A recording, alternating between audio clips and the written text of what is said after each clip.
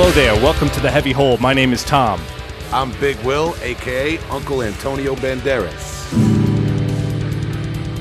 Yeah, that's right.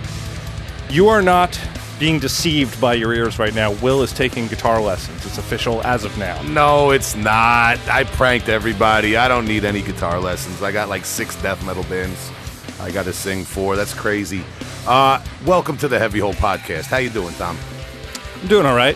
We're missing Justin, but me personally, I'm fine. You might be missing Justin. I have a lot of room on the couch tonight. I spread out a little bit. It's great. No, I got a guitar next to me now. It's great. Yeah, man. Yeah. Like I said, lessons. No, shout to Jay Wall. All kidding aside, we miss him. We're kind of doubling up. We're taking some odd hours on the podcast here, trying to give everybody the most content we can at the best quality we can. So every once in a while, our schedules don't align like the stars do. Amen. Well, wait a minute. You just provided the perfect segue. We were going to do the weekend, but just keep in mind that Tom blessed off the intro. Tom, though, how was your weekend before we get started? Weekend. Oh, yeah. That good, huh? Yeah. So I put a down payment on a Jeep Wrangler. So If you see me on the road, feel free to knock me off the road because I'm going to be one of those guys. Off-roader. Yes, I'll be fine. Driving it around with all the mud and everything still on it, you know? Yeah, exactly. I'll be driving around Huntington like... I love it. Where are you coming from? My house? Yeah, well, I mean, in the summer it's going to come in handy with the beaches. In the winter it's nice if it snows. It makes sense out here. I get it does. It's good for you, man. Yeah, so that's cool because I haven't got a car in a while. Because I've just been Ubering everywhere because it's easy. That's what the young people do. I don't know. You need I think I need a different phone for that or something. I don't know what. I don't know how it works.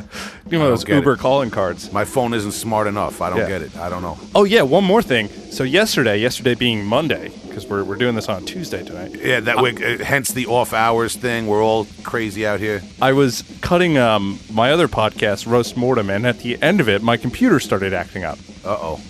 Is it fixed now? You're scaring me. Yeah, it's fixed now, but man, I lost my mind for a while because I got a virus. Yikes. I got a nasty virus. I know what you're thinking. It's not from a naughty website. I don't know where it came from, but this thing just popped up on my computer and totally seized it up.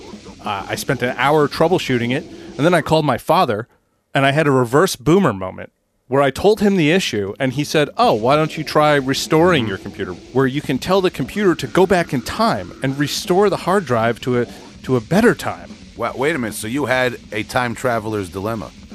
I did. Oh. Interesting enough. Yes. Yes, I did. Shout to your dad, though. That's awesome, man. Yeah. Yeah, so we're up and running now, but, oh, man, I lost my mind for all of an hour and a half. I was ripping my hair out. Yeah, I would have been ripping what hair I got left out, man. I'm going bald up there, but I would have been with you had I known. It's scary because that's all my income is generated through my computer. Yeah, and we had a nasty little shout to Steve Grimmett when we did that interview. We had a little technical difficulty, man. We've been a little scared at the whole boomer thing. Okay, boomer. As someone who actively seeks out people of the boomer age who have contributed to the heavy metal culture.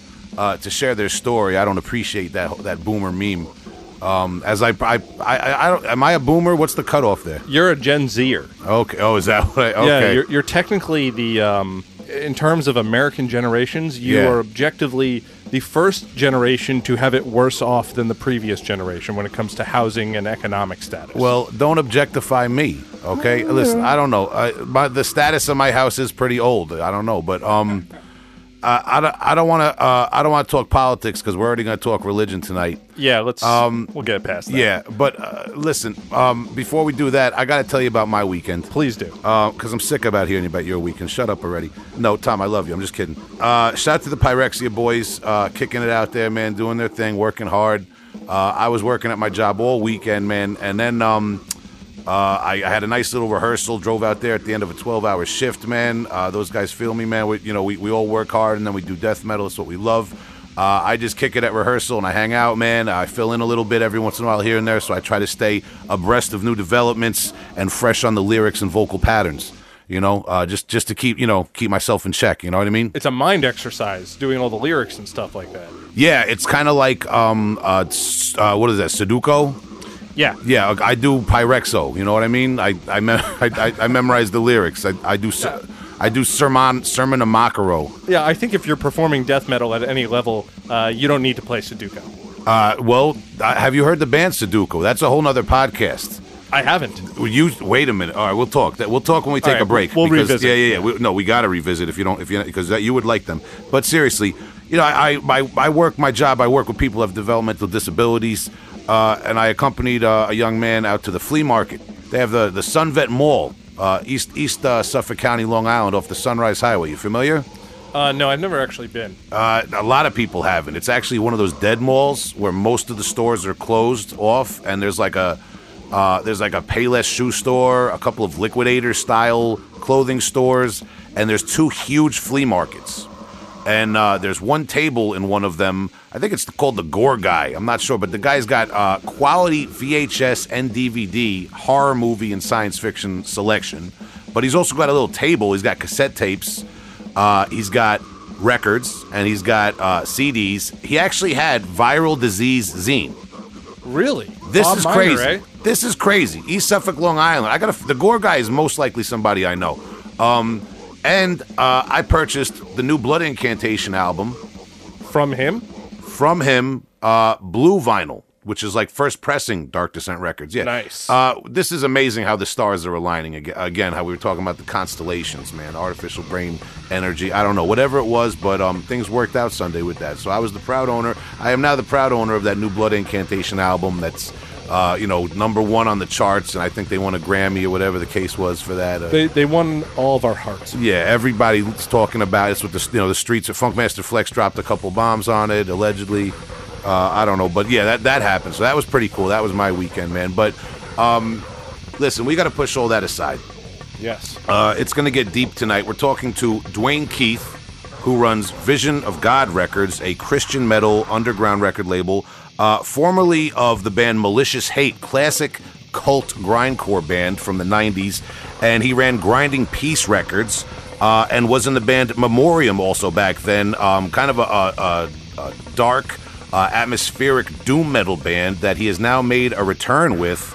And they recently released a 2-song single. So we're going to get him on the line in a few minutes and try to have an interesting conversation with that man. God bless.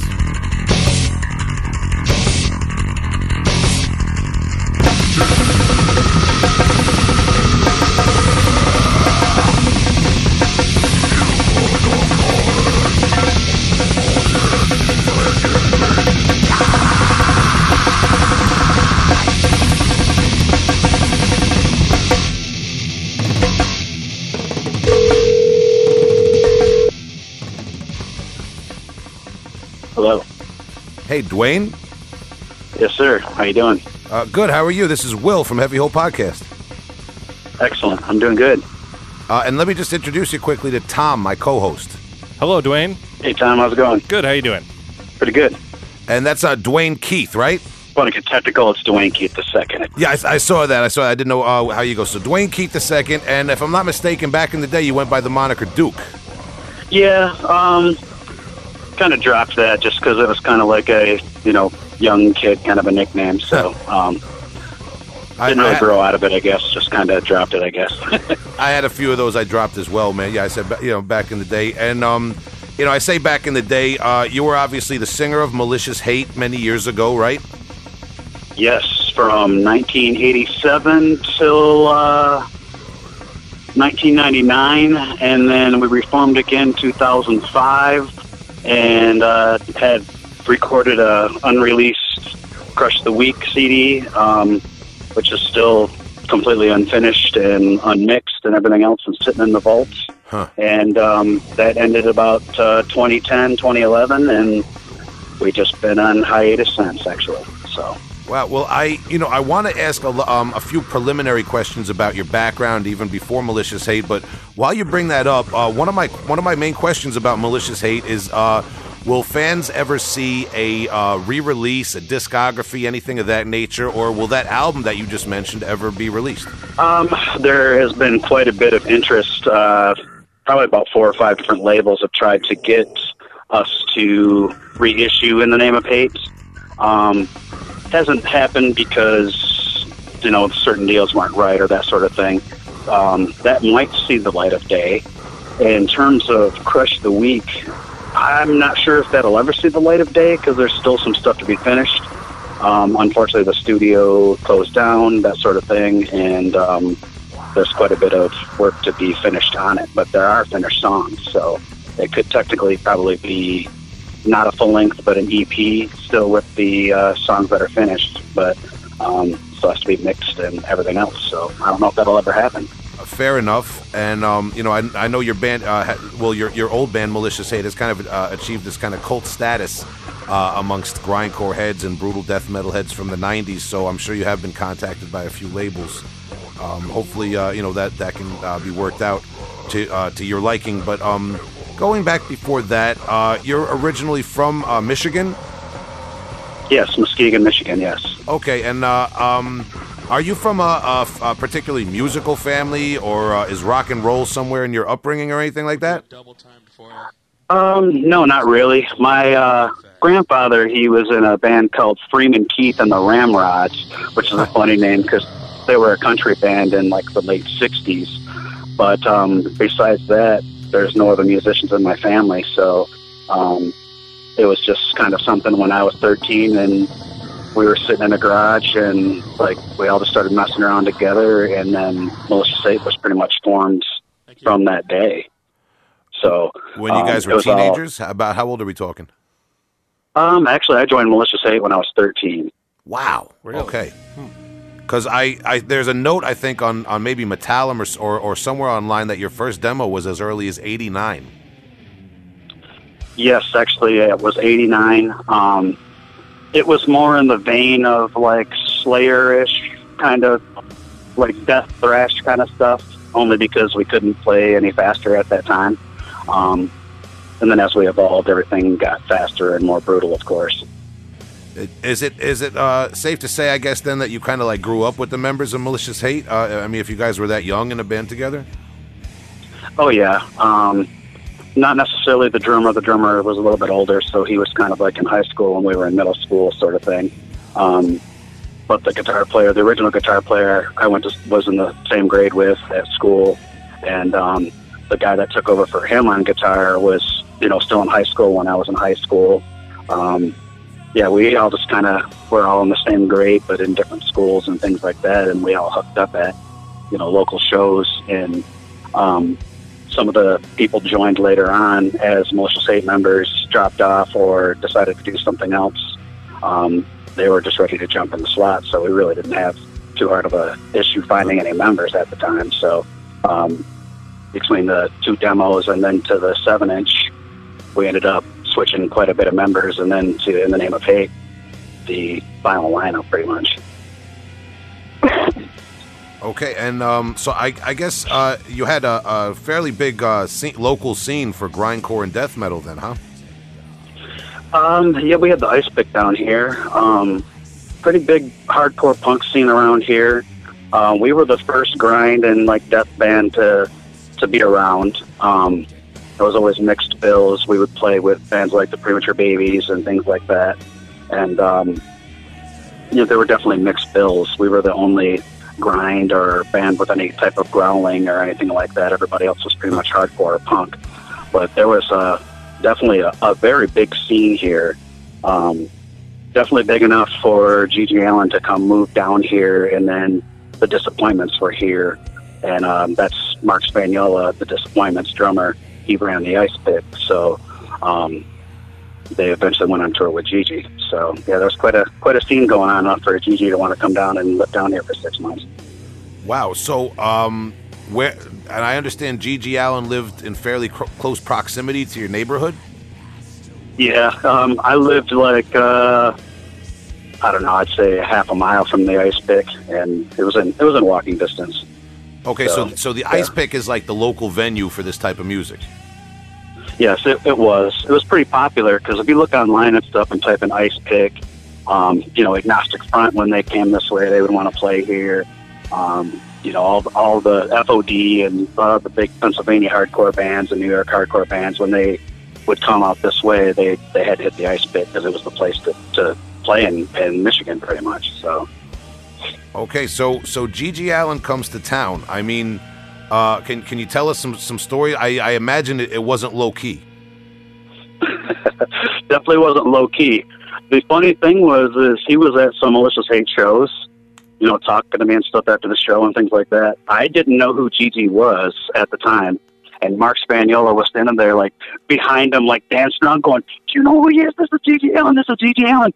I didn't know who he was. When they eventually took off and went on tour, probably about 2 weeks after that, we went into a place called Wildside Music. And they had all of his records because he was in town, people were talking about him. So, of course, they were going to cash in on him being around, of course. So, there we go. There's 2 weeks later, there's Gigi Allen records, and we're picking them up, taking them home, and listening to the EMF and going, "Oh, that's who Gigi Allen is." So it would have been nice to know who he was when he was here. Wow. Did you ever witness anything kind of crazy go on? There was some definite crazy stuff that wouldn't be radio friendly. All right. Well, we're not on the radio, man, but whatever you're comfortable with talking about. I mean, I can't imagine that there's anything that went on that you can't find on YouTube or wherever else, man, and other Gigi Allen stories. Oh, definitely. Yeah, definitely. Debauchery. Gigi was a very nice, normal, great person until he did a little bit of heroin and some Jim Beam, and he was a whole different person. Yeah. It was like night and day, and there was Kevin and there was Gigi, just like everybody says, and as soon as he got loaded, he was Gigi, and yeah, definitely lots of funny stories. Because at the time when he was around, I think I was 15 years old. Jeez. So like when we're upstairs at our own band's after parties and things, and he's pulling his pants down and playing with himself and stuff, they were like, you can't be up here, because I was a minor and stuff. They were all worried about getting in trouble, but wow, allegedly, as we say on the podcast. Wow, super allegedly. Wow, that's crazy. Well, I guess it doesn't matter because he's dead and it wasn't on your end. So allegedly or not, that's oh man. All grounds are covered. Yeah. Jeez. Yeah, exactly. Jeez. All right. Gross. So aside from creepy Gigi Allen hanging out, what was the Malicious Hate like kind of scene like? Like were you guys tape trading and like full on in with the underground stuff? I imagine you guys might have been ahead of the curve being into grindcore in terms of like underground exposure, right? What was weird is a lot of our bands, we were always ahead of our time. But with Malicious Hate, we were right on time, and it was right when Incantation was hitting, and Profanatica was hitting. Like everybody from the underground scene was starting to get noticed, and it was like starting to become like a thing where it just wasn't going to stay underground. You could feel it rising up, and we were doing all the tape trading and stuff like that with our demos and things like that. And then after we put out the 7-inch and everything else, and we just started playing mega amounts of shows all over the place. And yeah, it was definitely a great time to be in the scene, because everything was up and coming, and you could play one show and there'd be hundreds of people, and you could play another show and there'd be like 20. Mm-hmm. It didn't really matter, though, because those 20 people were always really into it. Yeah, and as long as they're into it, right? Yeah, exactly. So with Malicious Hate, you mentioned before that your drummer was a little bit older. Are you talking about Chuck Updike? Yes. Yeah, Chuck. Chuck, aside from a stint in your other band, Memoriam, which I do want to talk about, Chuck is not known for being in any other bands, right? He is actually just in a bar band playing cover songs is all he's doing right now. Wow, that's crazy to hear, because what I'm getting at is he, for the time, and even for today, but for the time especially, was a phenomenal talent in extreme music. He was definitely a very, very awesome drummer. When like Cryptopsy came around and they were going to sign with my old label that I had done, and we booked them their first U.S. tour and stuff. When like their drummer is looking at our drummer and our drummer is looking at their drummer, and they're both exchanging drum secrets and stuff, then that's when you realize, like, oh, my drummer is actually really good. Yeah, so, man. Yeah. I mean, back in the day when None So Vile was kind of like brand new, and everyone was looking at drums like in a new way, with new eyes, so to speak, in death metal. When Cryptopsy was really taking over, I mean, you had maybe like Brutal Truth, and you had Malicious Hate, if you were underground enough to know Malicious Hate, man. But I mean, there was not a lot of bands with a drummer playing blast beats and grindcore the way your drummer did. Absolutely, man. And I also remember an old interview I read with you. It was actually an interview from Grimoire of Exalted Deeds zine from New Jersey back in the day. I remember that zine. Yeah. You had a funny magazine, man. There was an interview where you said that the drummer actually, something like he burned his head with an iron because he made a mistake on the drums. Oh, wow. So, okay, yeah. See, I don't remember the interview. It's funny you're bringing that up. We played on a public access TV show. Okay. And it's just public access. It's Muskegon, it was like, it might have made it out a little bit outside Muskegon. We were doing a song, I think we were doing Killed by Obsession off the 7-inch, and it goes into this part, and he does this little tom part, and he messed up and went into a whole different song. And when we got done and went home, we were like, what is he doing? We're like bringing in equipment and stuff, and we were like walking in, and he's got this chisel sitting on the stove with the fire on, and it's like sitting in the fire. And I'm like, what is it? He's either gonna knife one of us, something's gonna happen. I knew something was gonna happen. We brought in all the equipment, and he stuck it on his forehead in front of all of us and sizzled his forehead for making that mistake on TV. Jesus. So, yes, that's completely legit. Yes. Oh wow. Not gut reaction there. That's not recommended, but the discipline. Jesus Christ. Oh my God. That guy, man. Nonetheless, amazing drummer when you go back and listen to that. But wow. Well, I'm glad to hear he's still playing music, and he still, at least has that passion in his life. Although we in the grindcore and death metal community would always welcome him back if he wanted to drop some blast beats somewhere. Yeah, the definite last Crush the Week stuff was really, really tight, really, really fast. Genre breaking, even, because just things would just go insane, and he would just come in to the studio and go, I heard a sax on this part, and then there's like a sax solo going on with this, and yeah, there were some really, really crazy parts and genre-breaking things that were going to be on that album that just didn't get finished. You're killing me, Duane. You're killing me. You got to either put it out or stop talking about it, man. All right. Well, maybe what'll have to happen is I'll have to send you a song for the show, and then you have something that's unreleased to play for it. So that would be much appreciated and amazing. I would love that. Yeah. I don't think we've ever done that on the show before. Had an exclusive. No, yeah, that would be pretty amazing, man. Thank you, man. Yeah, definitely remind me, and I'll get that to you. Absolutely, slips my mind. Remind me. That would be an exclusive. That would be a flex on any '90s death metal podcast. Not that there's a lot of them. But okay, so getting back before we get too wrapped up. So at the same time with Malicious Hate, you release all of the Malicious Hate releases through Grinding Peace Records. That's your label, right? Yes, that was my own label. I'm not really exactly sure why I decided to do a label.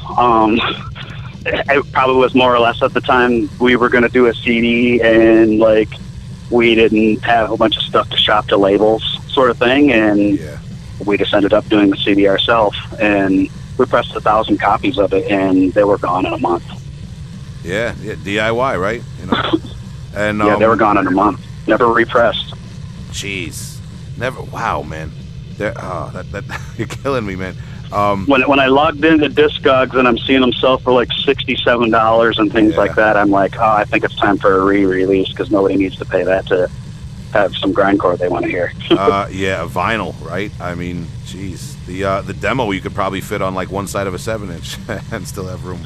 Probably. I remember there was the old Michigan Death Fest CD compilation with like a song by all these bands, and I think it was Michigan Death Fest, and the Malicious Hate track was just like the entire demo because it was 5 minutes long.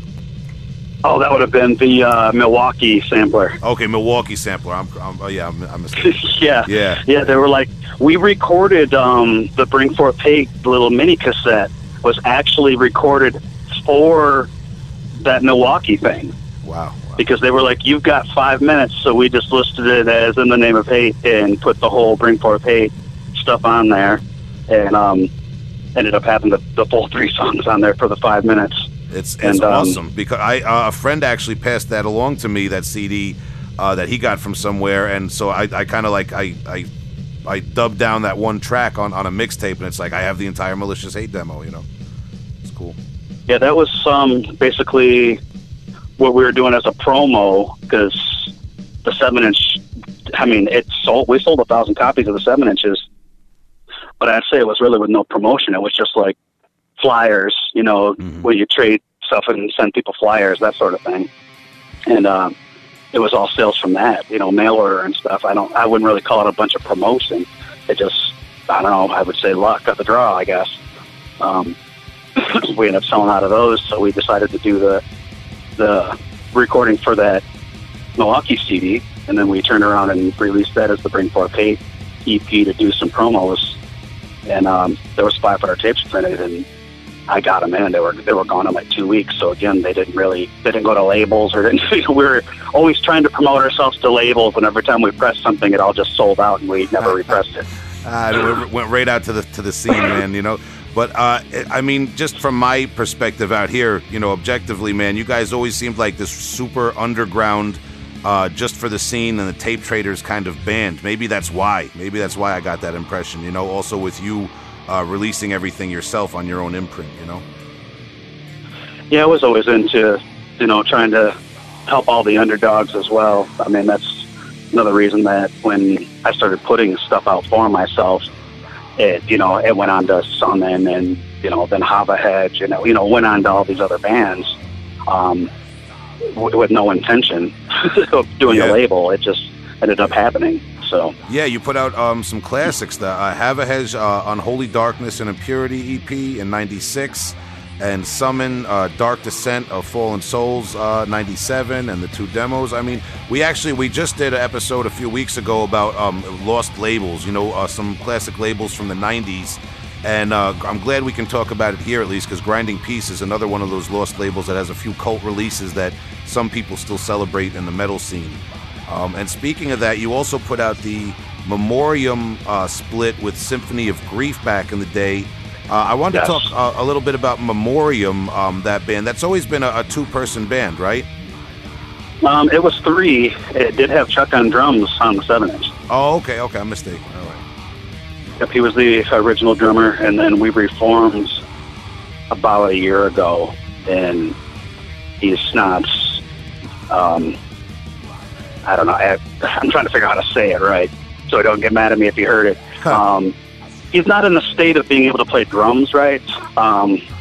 He's got some really bad diabetes going on and some issues going on with his feet. Okay. Yeah.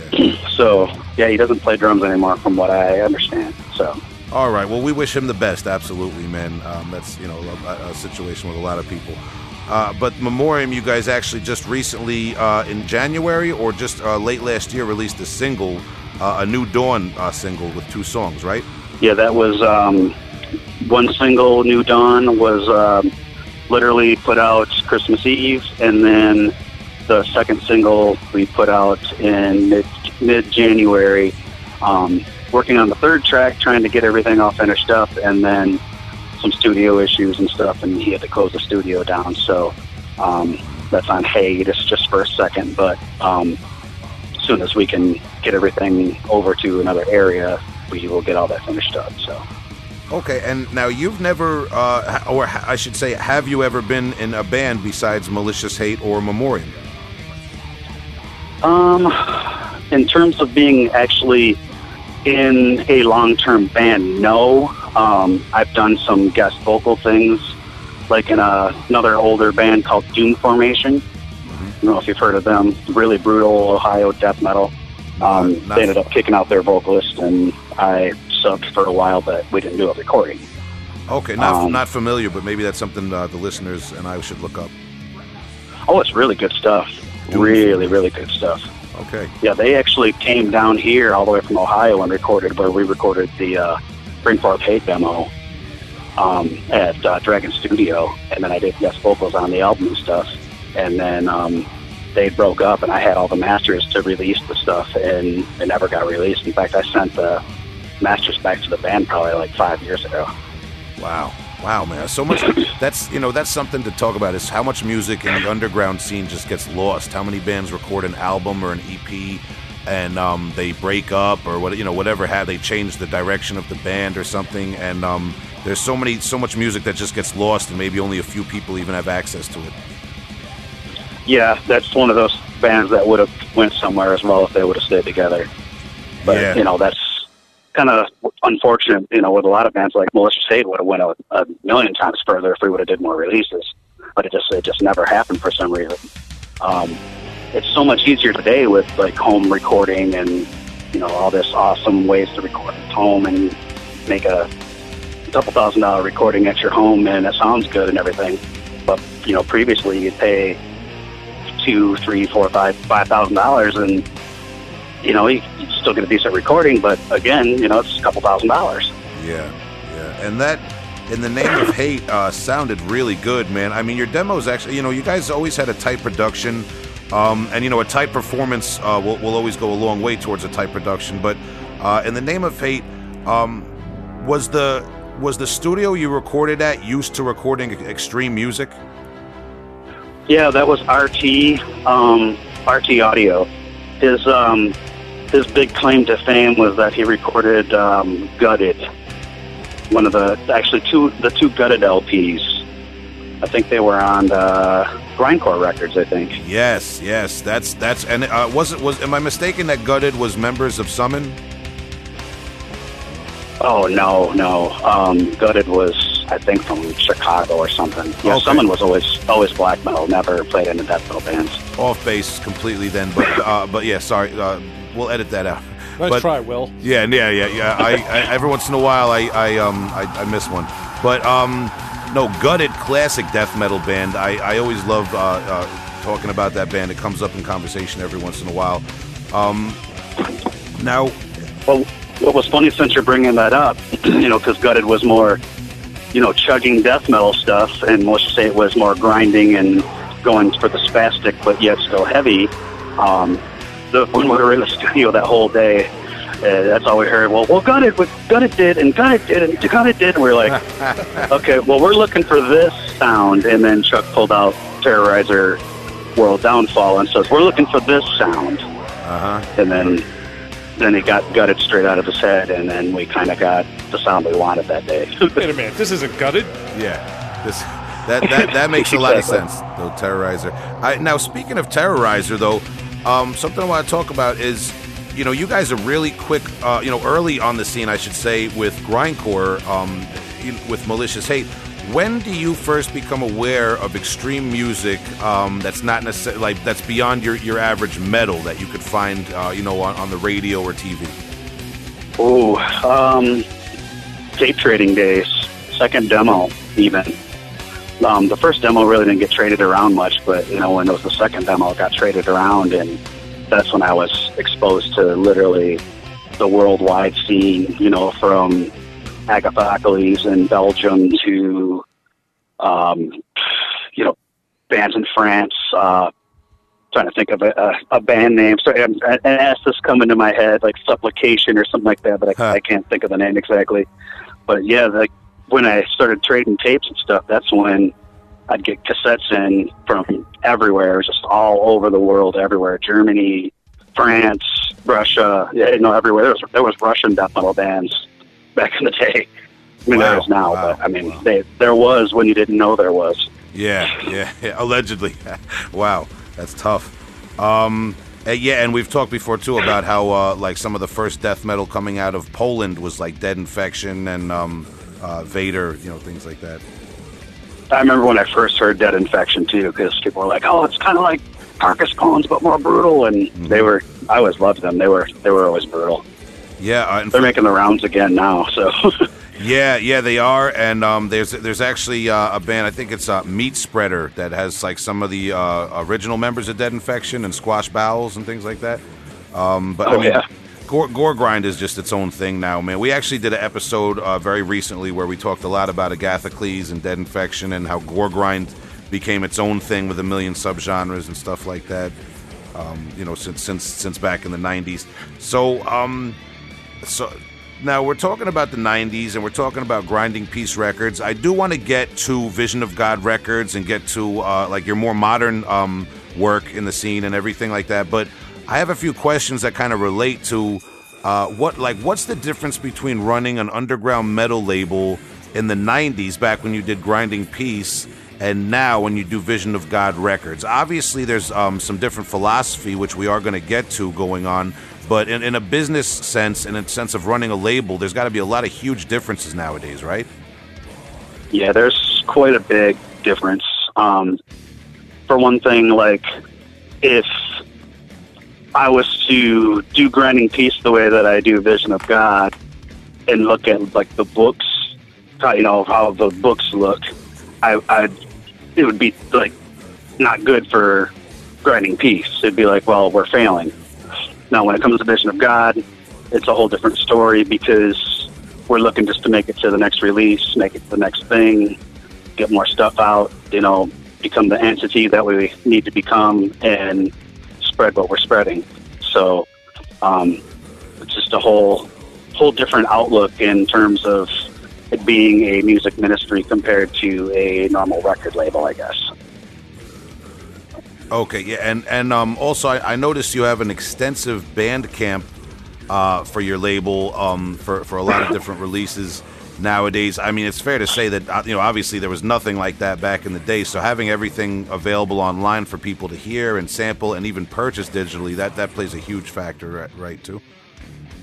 Yeah, there wasn't a whole lot when I was trying to get into that in the first place, and that's what I was trying to look for. And, just because you end up believing in God doesn't mean your personality entirely changes and you no longer like brutal music. So, like, I sought it out, and, we put some things together with people and things and got some releases going, and, 8 years later, there just seems to be, like, a pretty big growing scene of it now. Yeah, and I noticed in going through some of the bands on your label, you seem to specialize in kind of like the nitty-gritty of obscure, imported Christian metal bands. Not necessarily, like a lot of people, when you talk about Christian metal, in terms of the modern scene, a lot of people think of like very polished deathcore American bands from the Midwest. But you seem to find, like I said, the nitty-gritty of imported bands that are really doing their own thing in a lot of ways, and I guess that speaks to how you still, your tastes in metal haven't exactly changed, even though your beliefs have. Right. Generally, a lot of times people will hear our stuff still and go, "Wow, I didn't even know that was Christian." They'll just because it's brutal and things, and the stuff that's black metal. We've had black metal people come and say, "Wow, man, like that was a whole different thing. I completely didn't expect that," and I looked at it with bad vision because it said Christian this or whatever. But man, that CD was really good. You hear that quite a bit. It's coming to a thing now where, not everybody's a Satanist, and not everybody wants to sit there and hear, Satan, Satan over and over again. And we've made an alternative to that. Yeah, and for the listeners too, and I'm not sure if I sent you the link, but we did a whole episode on Christian extreme music with Long Island's resident Christian metal veteran John Osgood. Yes, I did listen to that. Yeah. Okay, awesome.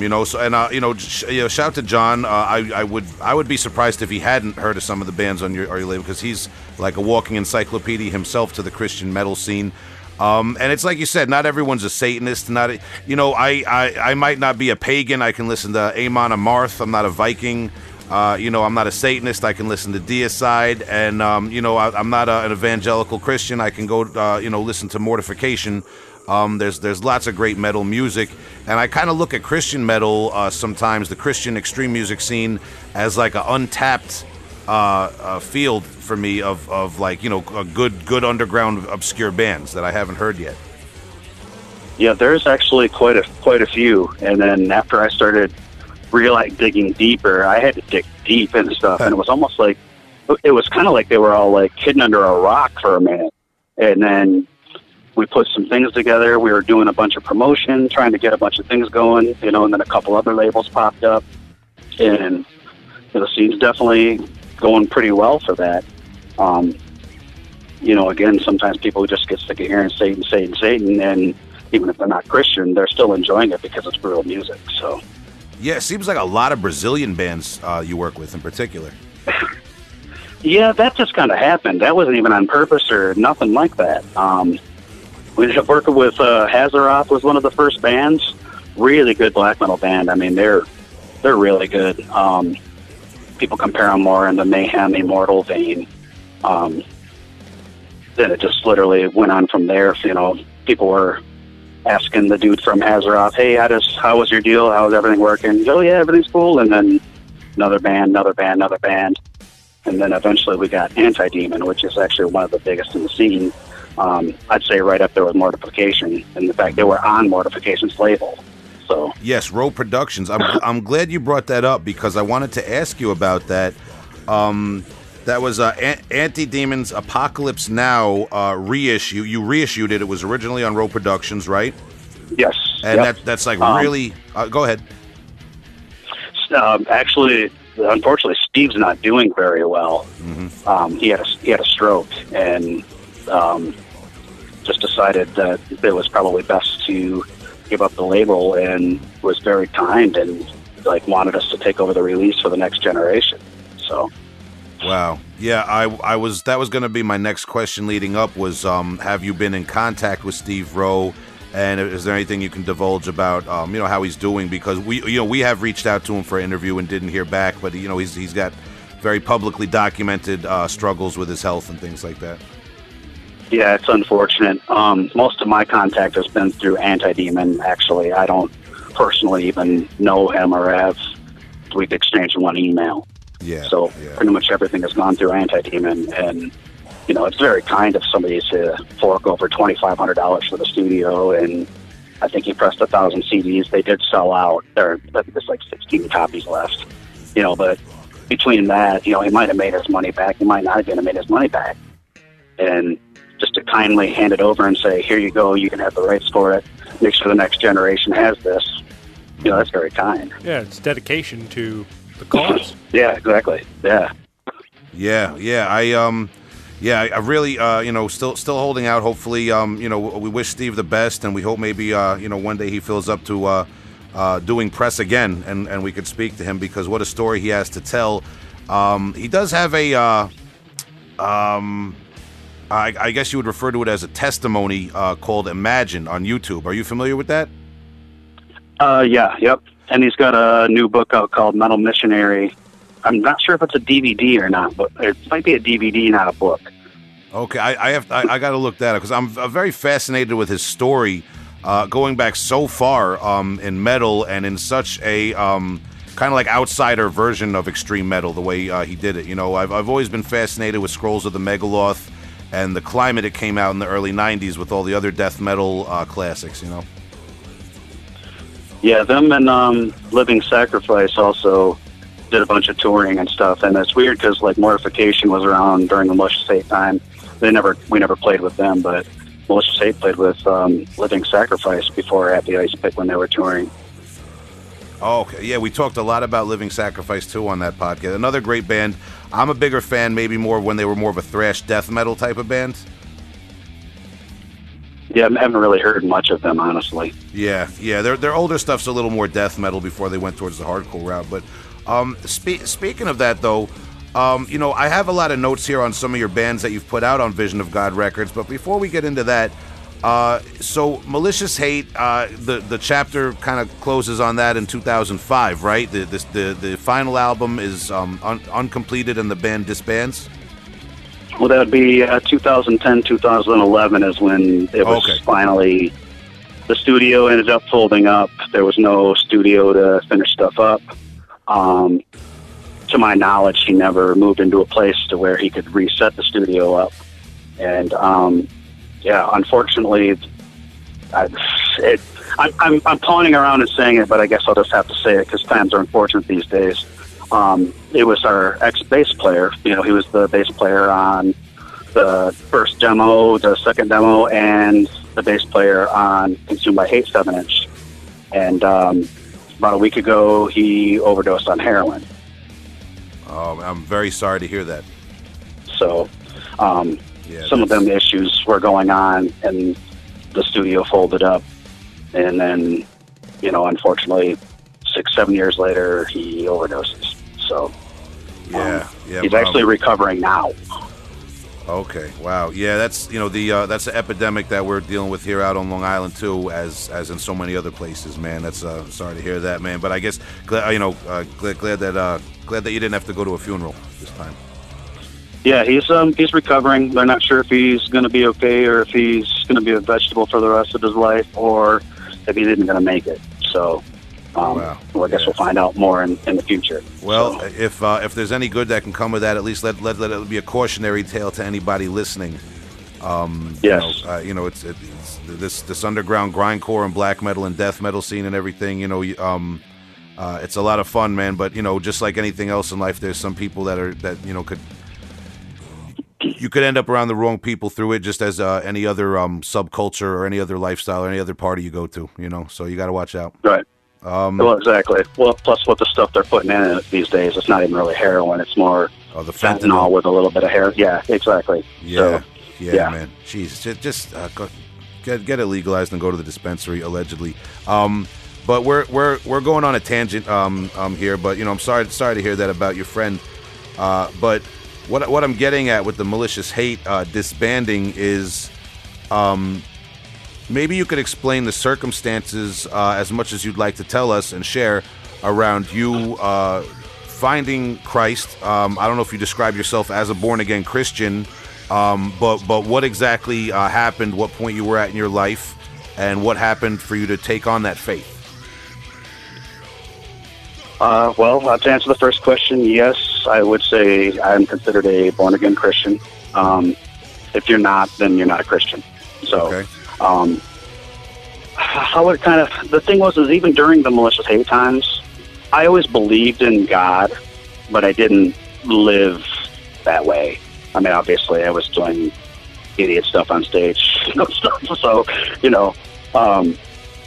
how it pretty much came about, I guess I would say, is, was sitting there with my wife and some things happened and, was trying to turn the channel, and I obviously wasn't ever trying to watch church things and that sort of thing, and they kind of stopped on a church service, and some things were said, and I was like, oh no, I have to go to church. I just felt it, and it was literally just, I would say, God calling me.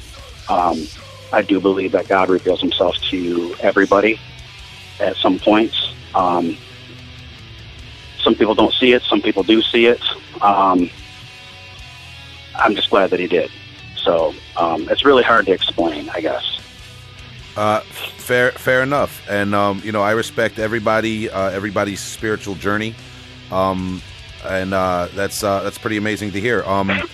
Now, I imagine you don't just or maybe you do. Do you just overnight stop listening to a lot of the music? Is there a conflict with the extreme music you love? What's the transition like to getting into Christian extreme music? It was beginning to get hard to listen to the overtly blasphemous stuff, I guess. Is more my issue was what I was having was that, it's kind of hard to have a strong faith in God and hear F you God, screw you Christ, I piss on you, stuff like that. Mm-hmm. It's hard to listen to that. You can't listen to that and feel spiritually moved. You feel like you're degrading God. So I just avoid blasphemous stuff. Yeah, and I mean, you had we spoke before, you had released Have a Hedge and Summon. Exactly. Fairly blasphemous bands, yeah.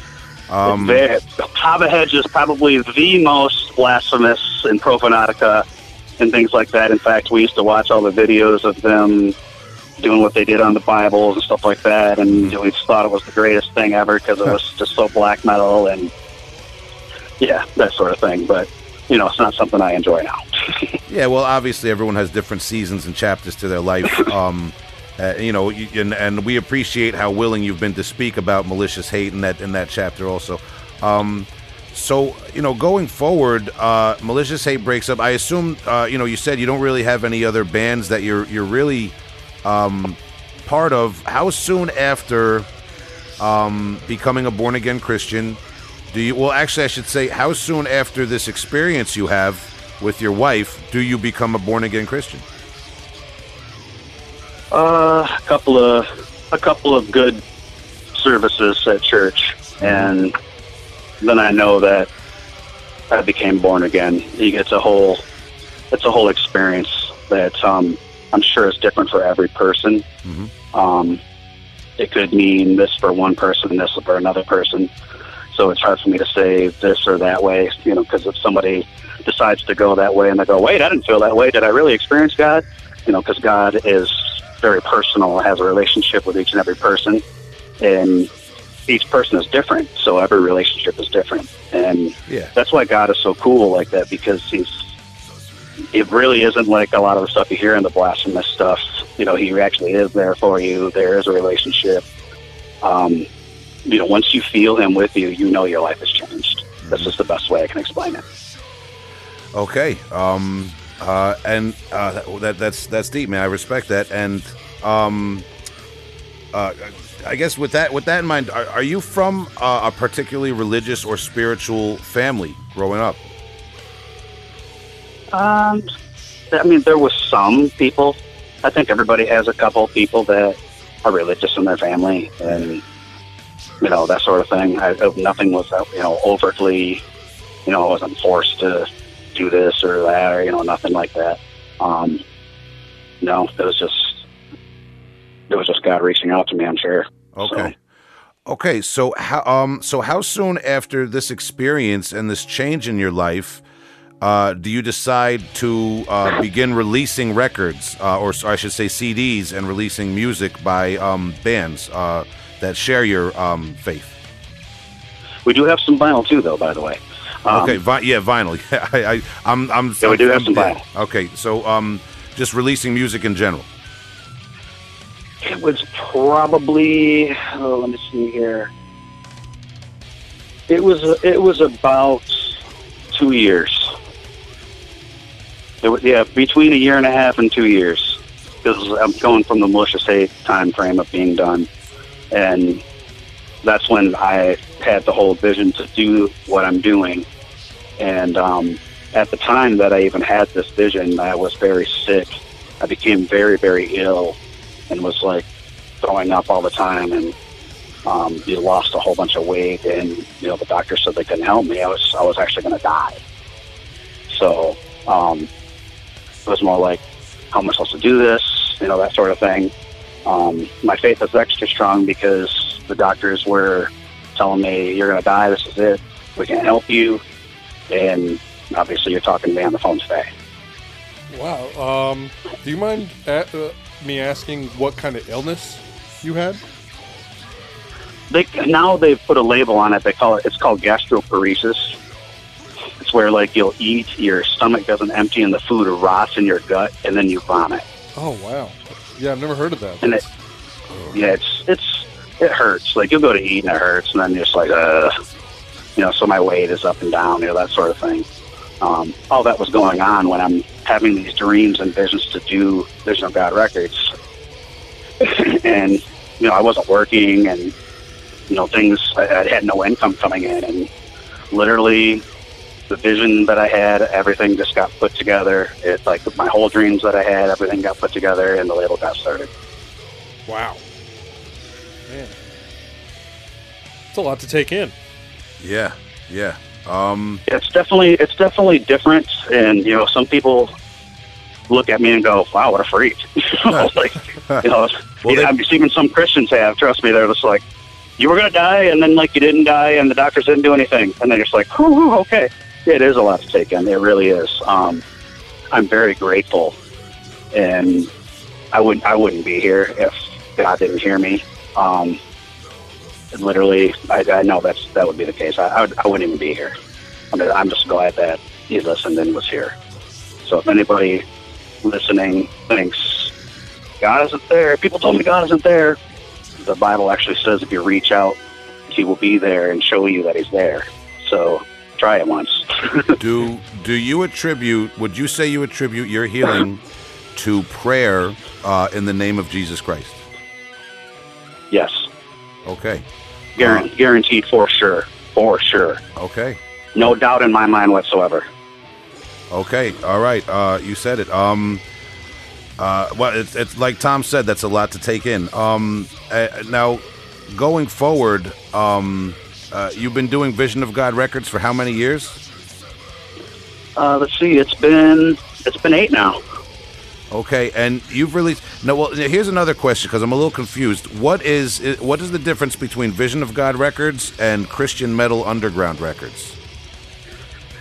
Vision of God has more of the larger bands that we know they're on tour, they're doing stuff, that sort of thing. Kind of like we would have done with Grinding Peace.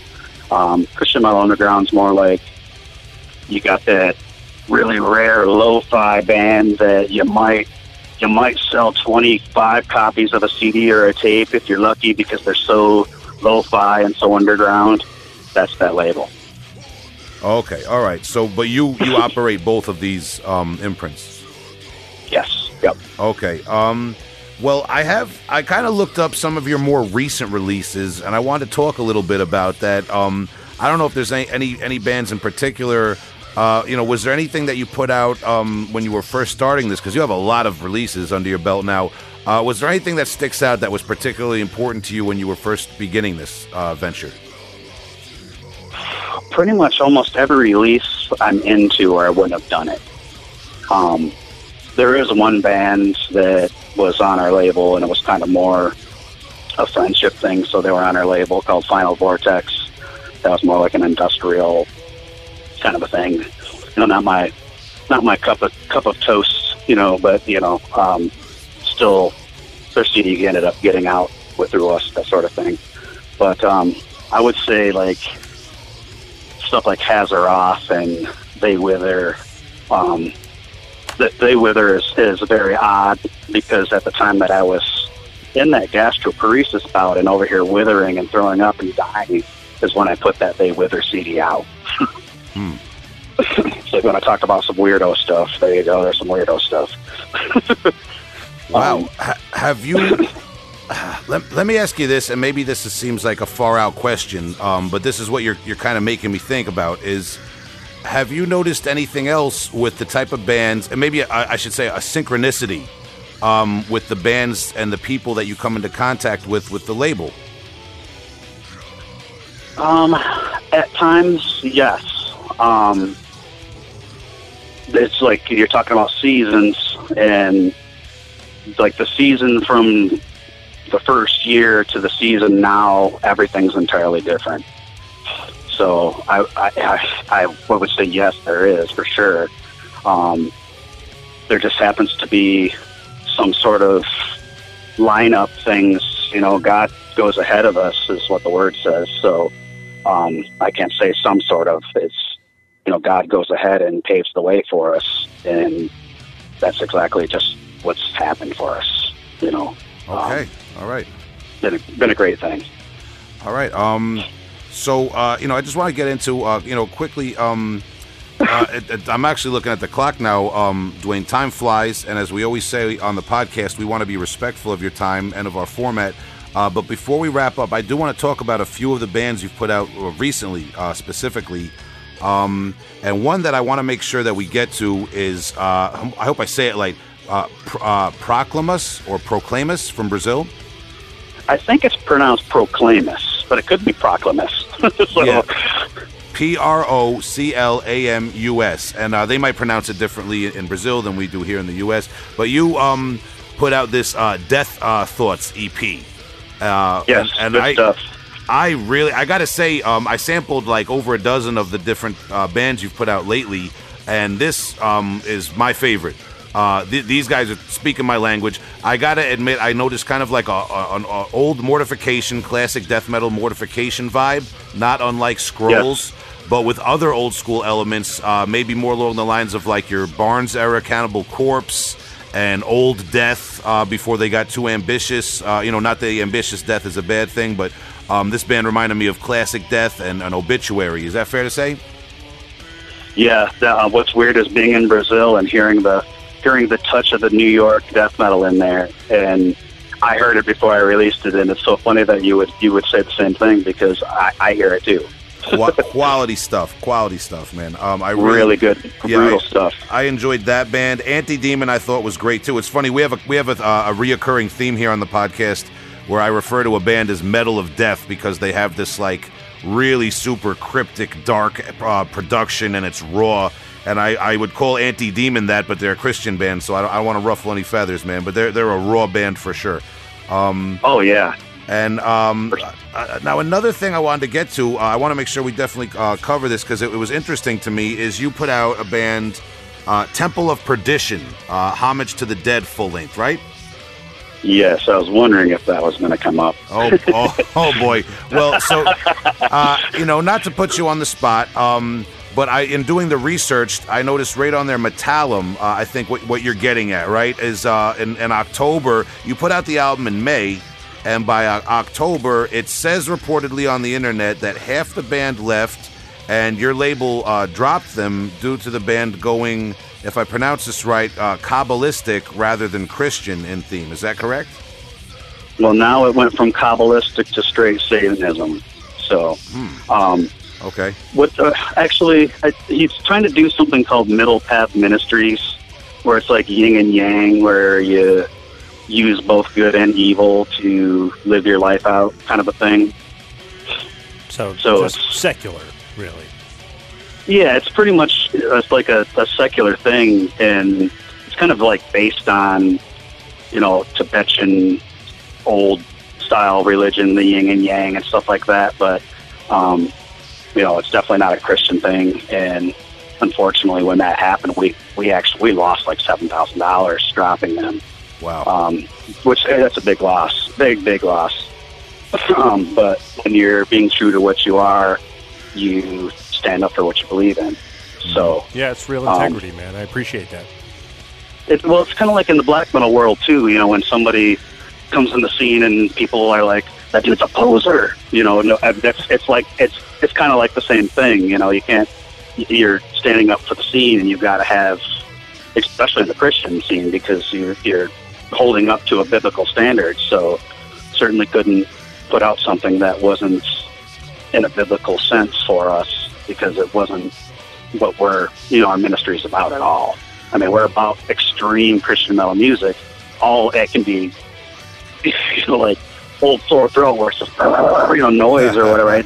That's all good, but once it reaches into, it's not Christian stuff, and it's into a whole different thing. That's not for us. Yeah, it's not about the style. It's about the message for you. So right, the message, and of course, they got to be extreme music and stuff. But it's definitely about the message before anything. So, is this the first time you've stopped working with a band for this is that type the very of music? first time? Yeah, the very first time. It's happened to pretty much any other label that's gotten anywhere. Not that I'm saying we got anywhere. I mean, everybody else would have to be the judge of that. But I figured it would happen someday. It has happened. I can't say it will never happen again, but I will do everything I can do in my power by myself to make sure that doesn't happen again. Yeah. Well, that sounds. We might, to be honest, we might want to reach out to those guys and see where their head's at, because that sounds like an interesting story. And I also noticed that at some point just last year, Steve, if I say his name right, Steve Racious and Luke Reno of Crimson Thorn were working with that band? Yes, and Ronnie from Manchester. Mm-hmm. The first two people that had quit was Steve and a female from Finland with really awesome vocals. Her name's Henna.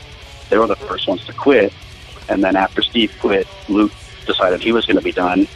Ronnie stood by his side and said, hey, he appreciates my talent. I'm still going to sing for him. And then the dude from Temple of Perdition kicked him out of the band. Okay. So. All right. Yeah, interesting, man. All right. So We'll leave that where it is, but the Homage to the Dead album that you put out is a really interesting, kind of atmospheric, heavy Blackened Doom album for what it is. And something else I just want to talk about quickly is Since the Death from Sweden. Yes. Oscar Rasch is the guy's name, or Oscar Rask is the guy's name, if I'm not mistaken. It's a one-man band. Rask, yeah. Yeah, Oscar Rask. One-man band, but he does play live drums, which you don't always see with the one-man projects. Right. It's a one-man band, but there are session members that play everything else. Okay, all right. So it's kind of a full band, but not a full band. It's session members, but they are talking about playing live. When I first heard them, I've been waiting for that band that had that old Venomy / Celtic Frost, maybe mixed with some new stuff kind of sound. And as soon as I heard that, I literally was 30 seconds into the first song contacting them saying, hey, I want to do something with you. Awesome. I got to admit, as much as I liked Proclamus, I think Since the Death is probably my number 2 band on your label in terms of what I like, because you're right, it has a really old school, raw, Black Death vibe, but there's something dark and abstract and weird about it, too. It's like there's, Yes. I don't want to use the technical word, but there's something in the arrangement and the songwriting that's just a little, skewed, and definitely not what you'd expect from a Christian band. No, and that's said about a lot of our releases too. Yes, which is a good thing because that's what we're aiming for. I mean, we wanna get out there in the metal realm. It's metal. We want to get out there in the metal realm. Yeah, and then plus there are, like I said, there are some people as well that they've had enough of the same thing, and we're here for that alternative as well. So it's good to have options. And now, exactly. One last question I want to ask you. You mentioned before about, when we talked about the whole situation with Temple of Perdition, the idea of kind of like Christian scene posers. I know maybe in maybe the deathcore and the bigger, more commercial markets, you probably have artists that aren't really Christian that are just trying to look for that easy sell. Have you experienced anything like that in the Christian metal scene with like false Christians, I guess, so to speak? There's a lot of people that can always claim anything, Christianity, Satanism, or whatever. There's just like there's the one kid, the goofy kid in his bedroom that's like, yeah, I'm a hardcore Satanist that doesn't even have a satanic Bible or any witchcraft books or anything else. There is, unfortunately, Christians that are the same way. They don't even have a Bible in their house.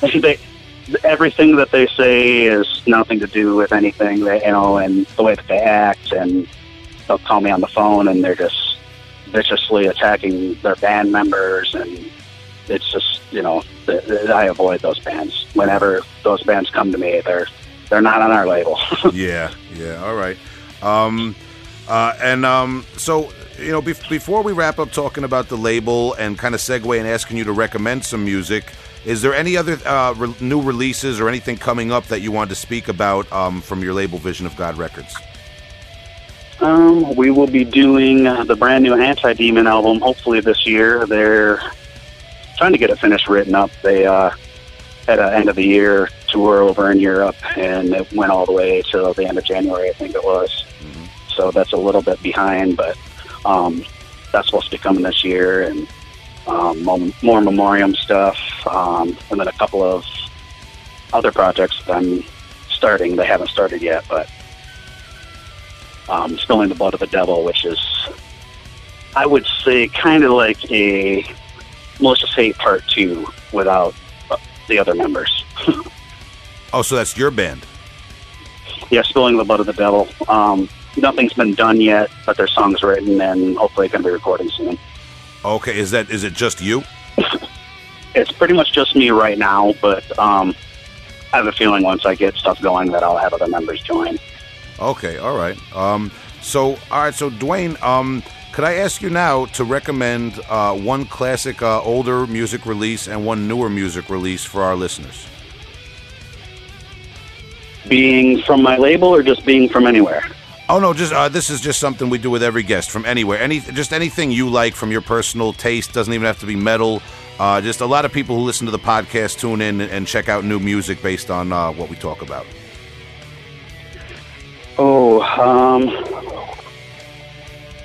In terms of like vicious black metal, there's a band called Scald and View 'em.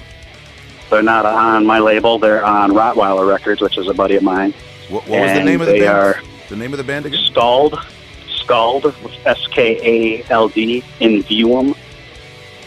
And it's just, you listen to that and it's just vicious, like old Marduk, it's just vicious. Every song's just vicious.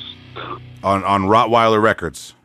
Yep, that's on Rottweiler. Okay, and that's a newer band that's out now? Yep. They actually just came out. They had an EP called 1,260 Days, and then 1,260 days later, they released their full length. What is that? A biblical reference or something? Yeah, actually it is. Yeah, and for them to get it all released and everything on the same day is like a good thing, major thing to take care of, because it was vinyl and CD, and sometimes pressing plants run behind, that sort of thing, but they got it all out on time. Wow, as someone who's been in bands for many years doing DIY, that is an act of God if it all comes together like that. That's great. Right. What is the biblical reference? I guess a kind of a Cliff's Notes version, if it's possible. To be honest, I haven't gotten into their lyrics enough to sit down and say what they are lyrically, except for musically, it's old Marduk style. Okay. Unfortunately, sometimes I get so busy that I don't get to read lyrics for a couple of months, and that's one of them I haven't gotten to read yet. Yeah, well, the lyrics don't necessarily. In death metal and black metal, we all know the deal with the lyrics and the vocals, man. And what about an older release that you'd like to recommend? An older release? Let's see. I mean, in terms of like older stuff and like the non-Christian realm, I still love stuff like Internal Bleeding and Cryptopsy. All the good brutal stuff. The first two Carcasses, Napalm Death from Enslavement is probably the all-time best album of all time in my eyes. From Enslavement to Obliteration by Napalm Death. That's a classic grindcore release. Yes. Yeah, I listened to it last night actually. Wow, man. Awesome, man. Yeah, and all the other stuff you mentioned too. Obviously, Internal Bleeding. I'm from Long Island, man, so we got a special place in my heart for them. And the listeners can obviously go back and listen to our interview with Frank Rainey, classic, not the original singer, but one of the iconic singers from the '90s. Yes, me and Frank are good friends. Oh, okay, yeah, Uncle Frank, man, really, really nice guy. I got a lot of love for Frank, man. He's a good guy. Yeah, in fact, when they just did the recent tour, I didn't get to make it down to Harpo's when they played Detroit, but he's like, you need to make it down. We're doing a Malicious Hate cover. I don't know if they ever did it or not, but yeah. Awesome, man. Yeah, I'll ask him, man. We'll do the follow-up on that, man. Duane, man, this interview went very quick, man. I looked up, and all of a sudden an hour had gone by, dude. Hopefully maybe we could talk to you again in the future when you have something to promote or something. Yeah, anytime, bro. I'm always ready to do interviews and share music and things like that with you. Yeah, thank you very much for your time. We appreciate it. And we wish you the best in the future with Vision of God Records, Christian Metal Underground Records, and your band Memoriam. And I'm sorry, what was the new project? Was it Spilling the Blood of the Devil? Yes. Okay, so we wish you the best of luck with all that, and thank you for your time, Duane. Thank you. Wish you the best as well. Thank you for having me on. Yeah, cheers, man. Yeah, any parting words for our listeners or fans and friends of yours who may have listened? If you want to check out some extreme Christian metal, come check us out at visionofgodrecords.com. We can always use the support, so all support goes to new releases, keeping everything rolling. I don't take any pay for doing it. I do it out of the love for the theme. And if I took pay, we wouldn't be able to put out as many releases as we do. So just know when you're supporting us, you're not lining my pocket, making me fat, sitting in a chair. You're actually supporting the label, and everything goes and stays in the label because that's just how it needs to be. Underground. That's right. Awesome, man. All right, Duane, thank you very much again for your time, brother. Have a great night. You too. Take care, guys. See you, man. Later, brother. Bye.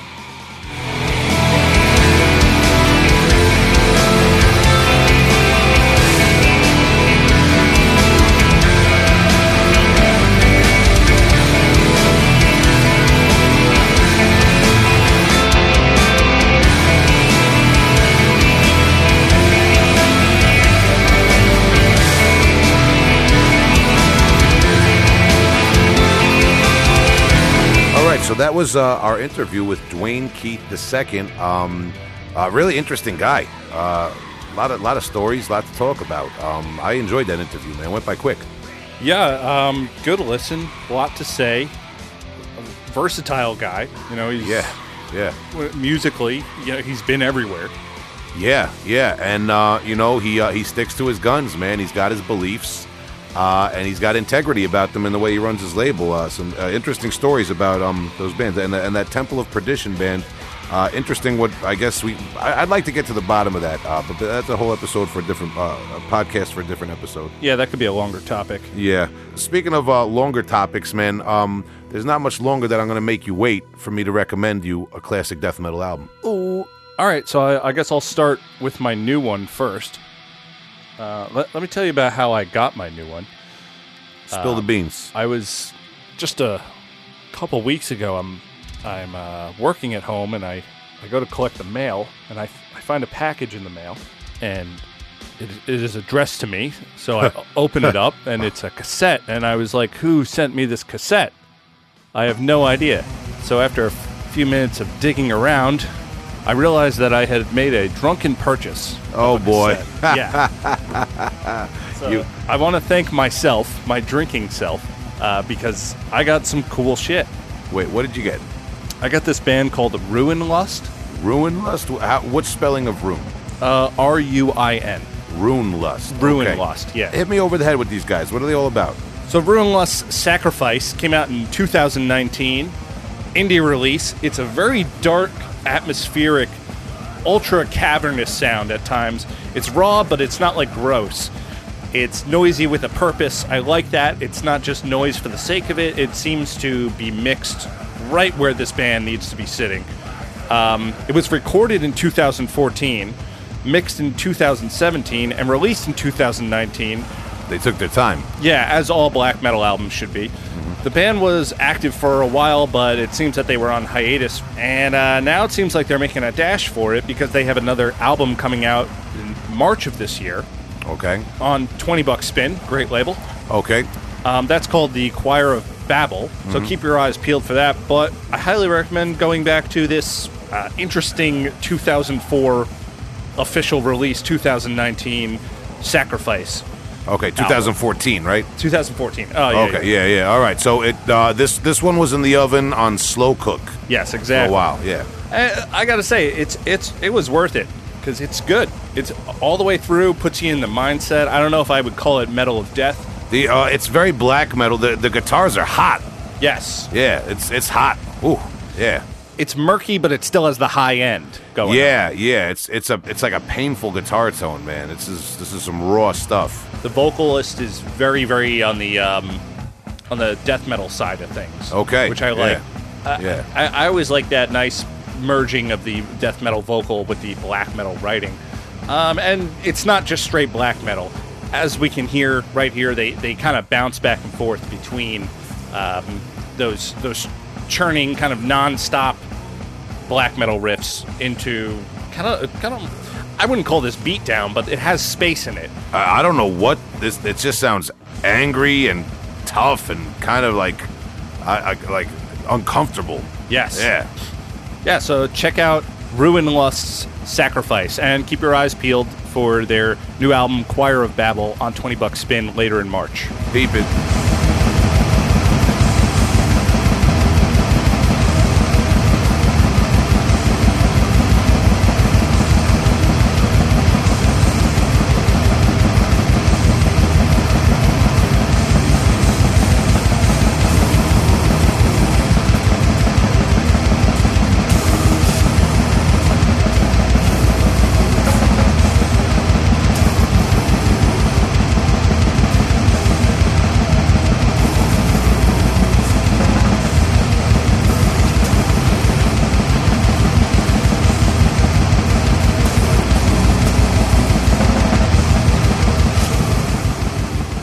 Okay, so my new release, I'm bending the new rules a little bit. It's from 2018, but it's very important to me, man, especially in light of, we recently did an episode where I kind of tried to break down Gore Grind a little bit for everybody. Mm-hmm. This is Meat Spreader from Poland.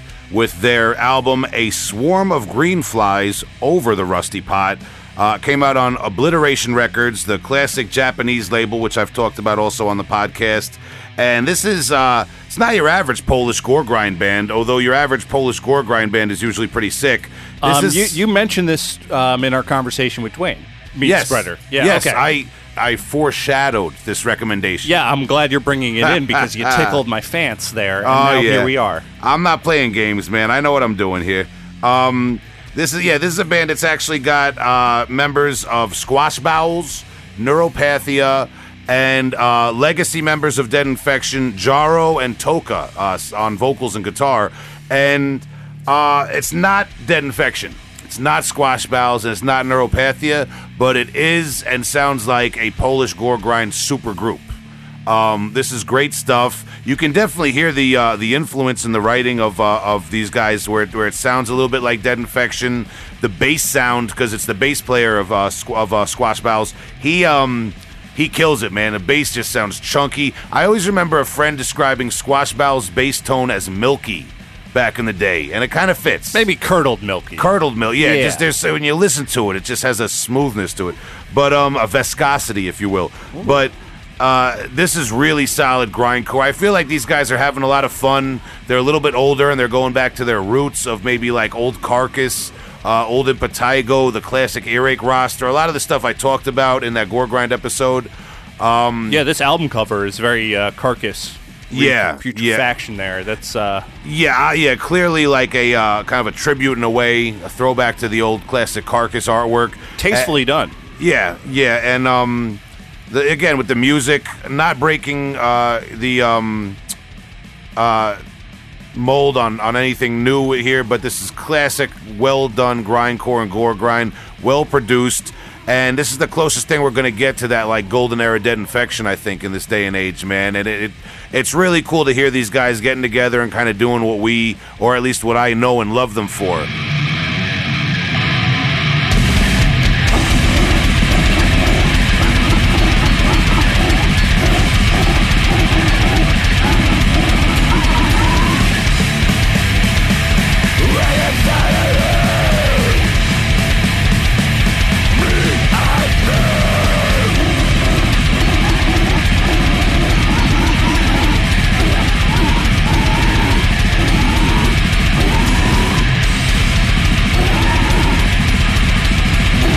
Okay, my old... Oh, boy. Yeah. My old recommendation tonight is Disgracia, Septical Stomach Pumped Remnants from 2003 on United Guttural Records. I'm having a seizure right now. Tom just killed me with this. Could you spell the band name, please, sir? Yes, it's Dyscrasia. Okay, I am going, in the interest of transparency and out of respect for our listeners, I'm not going to front. And I have respect for you, Tom. I did not check this band out when United Guttural put this out. I missed it. Here I am listening to it and loving it and regretting not hearing it. Go on, sir. Extremely brutal death metal, somewhat slam outfit from Madison, Wisconsin. Okie doke. They got that unrelenting, gross, ignorant sound that I got to dive into every now. The vocals, man. Right? This dude is killing it. So, flex again. Actually, I'm double flexing tonight. Dude, you just flexed with all four limbs. I have been going to the gym. Wait, is that a physical format? Yes. You own this? Yes. You motherfucker. I'm so angry right now. Dude, I'm flexing. All right. So anyways, if you read the booklet inside, it lets the listener know how ignorant this album truly is. You don't even need to press play. The inside clearly states that, quote, there are no vocal effects, triggers, lyrics, or sobriety used in the creation of this album. Who needs any of that shit anyway? Listen to this final product. When you got well-practiced riffs and beefy slams, no sobriety at all, for a bunch of drunk guys, as they claim to be, this shit is tight. I'm getting vibes of Capremesis, Paulo Paguntalan's old band. Yeah, dude. This is sick. Man, there's always a couple of bands that fall through the cracks, you know, with these old labels, man, and this is one of them for me. Can't tell you guys enough. If you're liking what you hear right now, check out Disgracia Septical Stomach Pump Remnants from United Guttural Records. Ugh.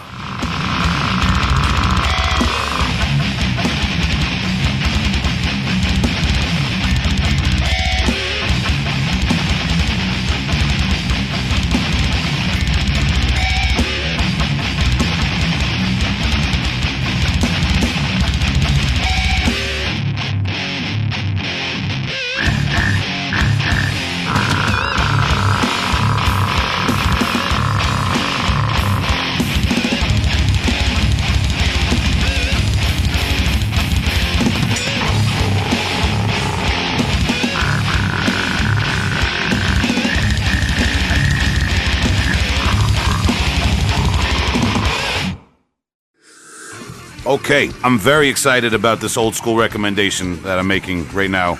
This is the best thing I've ever heard already. I love this. This is Natron from Italy. And yes, sir, I got a physical format CD here. I'm actually recommending their Necrospective compilation album that came out in 2002. It's a collection of their first 3 releases. Their first 2 demos and their first full-length Hung, Drawn, and Quartered are all collected on this Necrospective CD that was released by Holy Records, a French label, in 2002. And it has their Hung, Drawn, and Quartered album from 97, their A Taste of Blood demo, and their Force demo. This is a band that has gone on to release 5 full-lengths since then, 2 EPs, no slouches, still allegedly around. They haven't done anything since 2014. And I'm not too familiar with their last few full-lengths. I have to go back and do my homework on that. But this is a band who I was very into in the late 90s and early 2000s. A friend of mine had their first 2 demos and taped them for me. And then I saw this Necrospective CD released around 2004 or 5. I saw it probably a few years after it came out, and I bought it. And I put it on the shelf. Haven't listened to it in quite some time, and I just kicked it a few days ago, and I've been listening to it in the car driving around. And this occurred to me as something I'd recommend to fans of Defeated Sanity, Wormed, Disgorged California, and that kind of style of technical, brutal death metal. Very much an underrated sleeper band, if you will. Yeah, I've never heard of this band. I really... many people are sleeping on this band, and it occurred to me, I gotta recommend this, because since this band came out and I was into them, Defeated Sanity and Wormed have risen to prominence in the death metal scene. Yeah, and this would fit really well with that. Oh, yeah. Well with that bill, yeah. Oh, yeah, man. A lot of suffocation in here, too, man. A lot of pyrexia in here, too, man. This is like very good, brutal, technical death metal of the late 90s variety. Really unsung heroes of that genre, if you will. Natron from Italy, man. Really good Italian band. And as I said, this Necrospective CD that I own is their first 2 demos and their first album, Hung, Drawn, and Quartered. So that first album, Hung, Drawn, and Quartered, is a really good way to go, too, if you're just looking for one release to hone in on before you check out their expansive discography. They have quite a few albums out.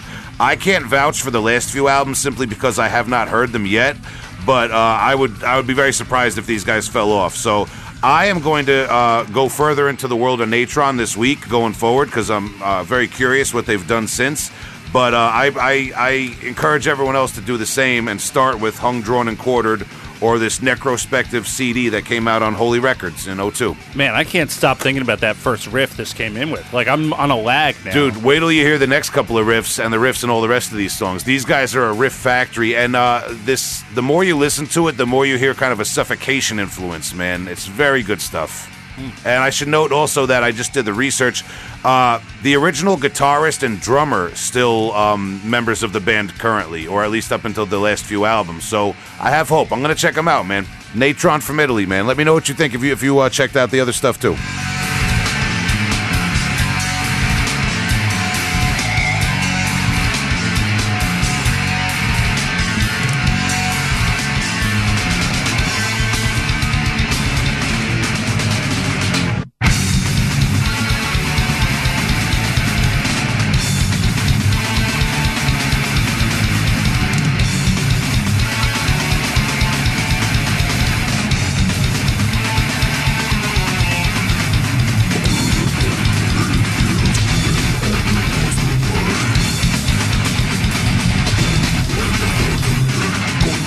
So a lot of good recommendations just happening.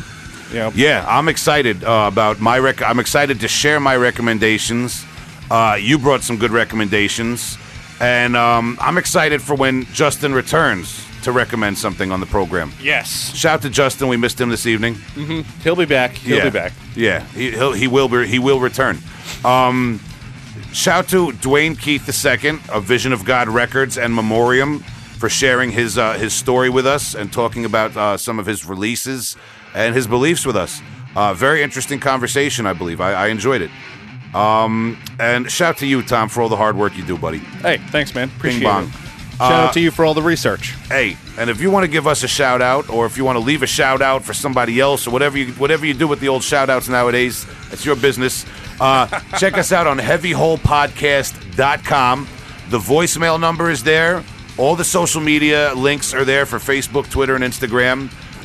You want to get on Patreon and support us and get some bonus content and other goodies, that's there, right? Yeah, the link's there. We got some sticker packs up as of right now. Order stickers. We're working on more merch to come. It's, you know what? It's just the home now. We've gone from plugging everything. No. Just go to the website now. I don't got time for all that. Just go to heavyholepodcast.com. Peep us out on there, all right? Put us in your bookmark. Visit us all the time. Yeah, Justin made it. It looks great. Thanks to Justin. Shout to him again. We miss you, buddy. And that's the Heavy Hole Podcast for you. All right. Peace. Oh, and one.